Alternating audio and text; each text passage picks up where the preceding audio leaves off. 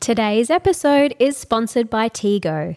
For most of us, indemnity insurance is one of our biggest costs of practice. But when was the last time you took a look at the coverage and compared your premium with others? Many of us are still with the same insurer we joined in med school or intern year. Thousands of doctors have made the switch to Tego and benefited from their personalised approach to pricing. You will also get an extra 2 months free in your first year. If you are new to private practice, you might even qualify for 4 years of discounted premiums. Tego offers competitive premiums, quality cover, and 24/7 support backed by top medico-legal advisors. Get a free quote and discover why thousands of doctors are insured by Tego by visiting tego.com.au. Hello listeners and welcome to Deep Breaths, a podcast covering topics related to the Part 2 anaesthetic exam. I'm Dr. Kate Steele. And I'm Dr. Kate McCrossan. And today's episode is Don't Stop Believin', where we want to take the opportunity to give you all some positive messages from a group of anaesthetists who've been there and done that and want to wish you well for the Part 2 exam. As always, in this podcast, we represent our own views and not those of our employers or ANZCA. So in case you haven't guessed already, this episode is going to be a little different. We're not deep diving into any particular topics today, and instead we're taking the time to shower you all with positive thoughts and messages before the Part 2 anaesthetic vivas.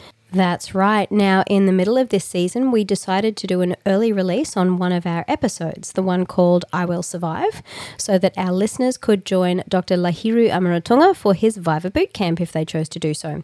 So we've actually covered 12 weeks of content in just 11 weeks. Today's episode isn't designed to give you any last-minute pearls of knowledge. We want to share with you all just how much we're all thinking of you if you're preparing for the anaesthetic vivas, and let you know that we're all in your corner and cheering you on, even if we're not physically at the exam with you. We'll start off with some advice from past interviewees that have emailed messages in for us to share. This advice comes from Karsoon Lim. Good luck for the exams. Some tips we give to our candidates are: 1. Think of the examiner as a colleague in the tea room, or asking for your corridor consult. You aren't at the start of your training and this isn't the primary exam. You are their equal now. You are giving a colleague advice or even teaching them. 2, the examiners want you to pass. If they ask you, are you sure? Or give you an opportunity to reconsider your answer, this is a lifeline that you really should take. 3, take your answers that little step further. For example, don't just say, I'm concerned about X. Say, I am concerned the patient is at risk of developing X. I will monitor for this by Y, and if it occurs, I will do Z. Or, I would like preoperative test X looking for abnormality Y, which can then be optimized by Z. And Karsoon's last piece of advice is don't argue with the examiners. Well said, Karsoon. Karsoon, of course, was a guest in season 2 where he talked about anaesthesia for burn surgery, and the topic is We Didn't Start the Fire, parts 1 and 2. So check out those episodes if you haven't already. We also have some tips from Dr. Anthony Haid, who was a guest with us back in season 1, episodes 6 and 7, talking about anaesthesia for fractured ribs with achy breaky ribs, parts 1 and 2. And Anthony's advice for the written exam is, when preparing for the written part of the exam, focus your study time and energy on the general underlying principles that do not change over time, as opposed to getting lost in the weeds or reading individual trials or studies. Any study or trial worth its salt will be mentioned as part of a summary on the topic in the most recent edition of any standard textbook or review article. And his advice for the Viva exam is, often Vivas follow a pattern. There is an opening stem where you get to display your baseline knowledge on a topic, and then in the middle part, you either get a crisis developing, or you are put in a situation where you have 2 competing interests, or both. Your job is to prioritise those competing interests. For example, you might be inducing for a clipping or recoiling of an unsecured intracranial aneurysm, and then the patient gets anaphylaxis on induction. The general principle for managing patients with unsecured aneurysms, e.g. avoid massive spikes in blood pressure, is at odds with the general principle for managing anaphylaxis. For example, give adrenaline, which may well result in a massive spike in blood pressure. In order to navigate your way through this specific scenario, you need to have familiarity with the underlying principles of neuroanesthesia and also understand the principles of anaphylaxis diagnosis and management. Then you need to communicate to the examiner to prove that you have the necessary judgment for how to balance these 2 competing goals by coming up with a sensible plan for a unique scenario. That's some fantastic advice from Anthony. I actually interestingly remember having exactly that in many of my Viva scenarios. Go figure, hey? Yes, always competing interests, right? Exactly. So here are some more messages from other anaesthetists who want only the best for you all. Hey everyone, it's Mark Lai, ex-examiner.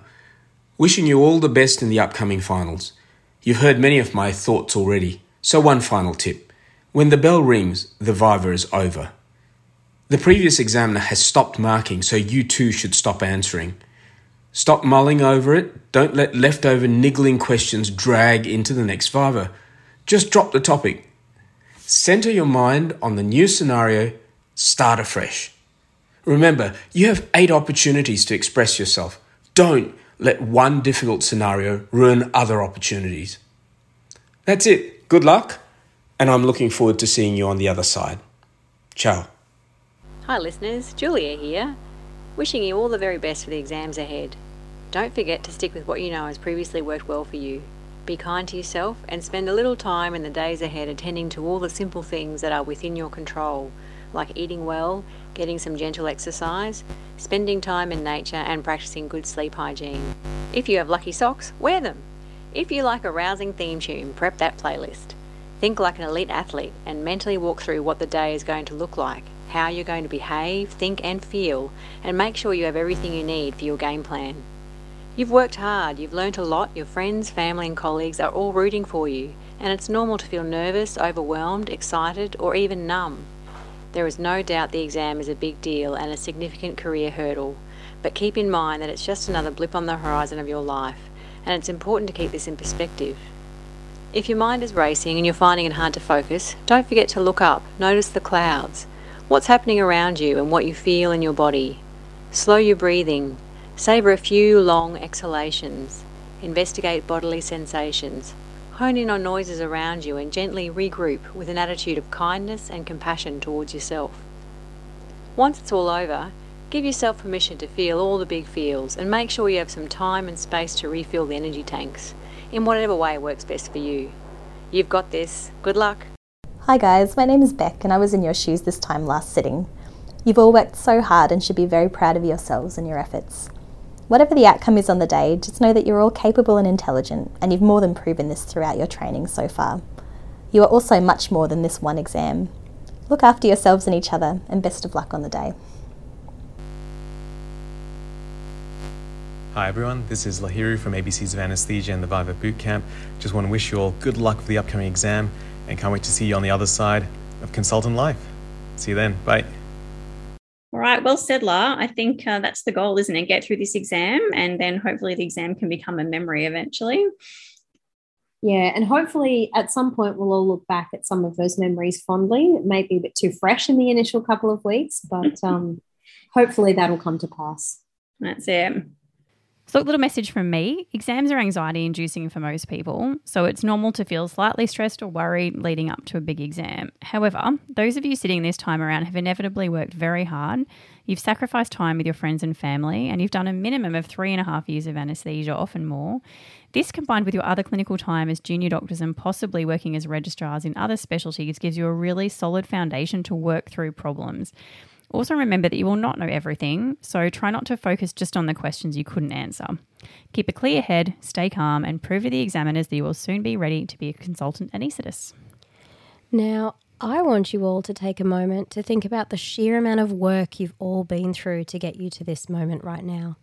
The hours upon hours of study, practice exams, tutorials, and everything else that has led to this moment today. I'm sure some of you feel like you're not ready, but I can assure you with complete certainty that you know way more than you realise. Mm-hmm. You've done the hard work. Now it's time to put on your game face, walk into that exam with every ounce of confidence you've got, and show those examiners what you're capable of. You've made it so far and sacrificed so much to be here, and now you get to prove that you've got what it takes to be a great anaesthetist. I know you can do this. Just take a deep breath. So before we sign off, Kate, do you remember doing anything in particular that on the day of the exam that helped keep you nice and calm and had your brain sort of pumping and ready to go? I think the stuff I did is pretty simple kind of stuff. So, had a nice coffee. Yes, I had caffeinate. Yes. I had an outfit I felt really confident in and, felt that I could, just felt good in, just the basic stuff. And I also had a really beautiful lavender body wash that made me feel relaxed. Oh, fantastic. I just tried to focus on all those little things because you can't cram any more knowledge into your head at the last minute. Yeah, so, exactly. and I just focused on, having a nice chat with my colleagues before the exam and try to stay calm. It was really nothing special. What about you? It's funny, I have a few memories. One was I used to listen to Eye of the Tiger by Survivor, the theme song from the Rocky movies. I used to listen to that to pump me up, to get me in the right mood. But the other thing I did, and this is going to sound probably a bit silly, I'm going to look back at this and cringe when I hear this over again, but something I did was I had a very demure outfit on for the exam, like a very typical clinical sedate, very demure outfit.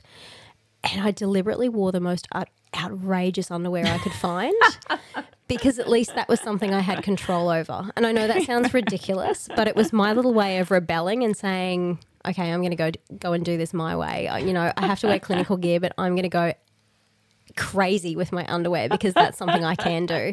Geez, I wonder if any examiners listening right now might be a bit horrified. I think we've changed the way that examiners look at candidates henceforth, really. Well, after that pearl of wisdom, look, best of luck, guys. Enjoy the fact it's nearly over, and we're thinking of you. Good luck. Good luck.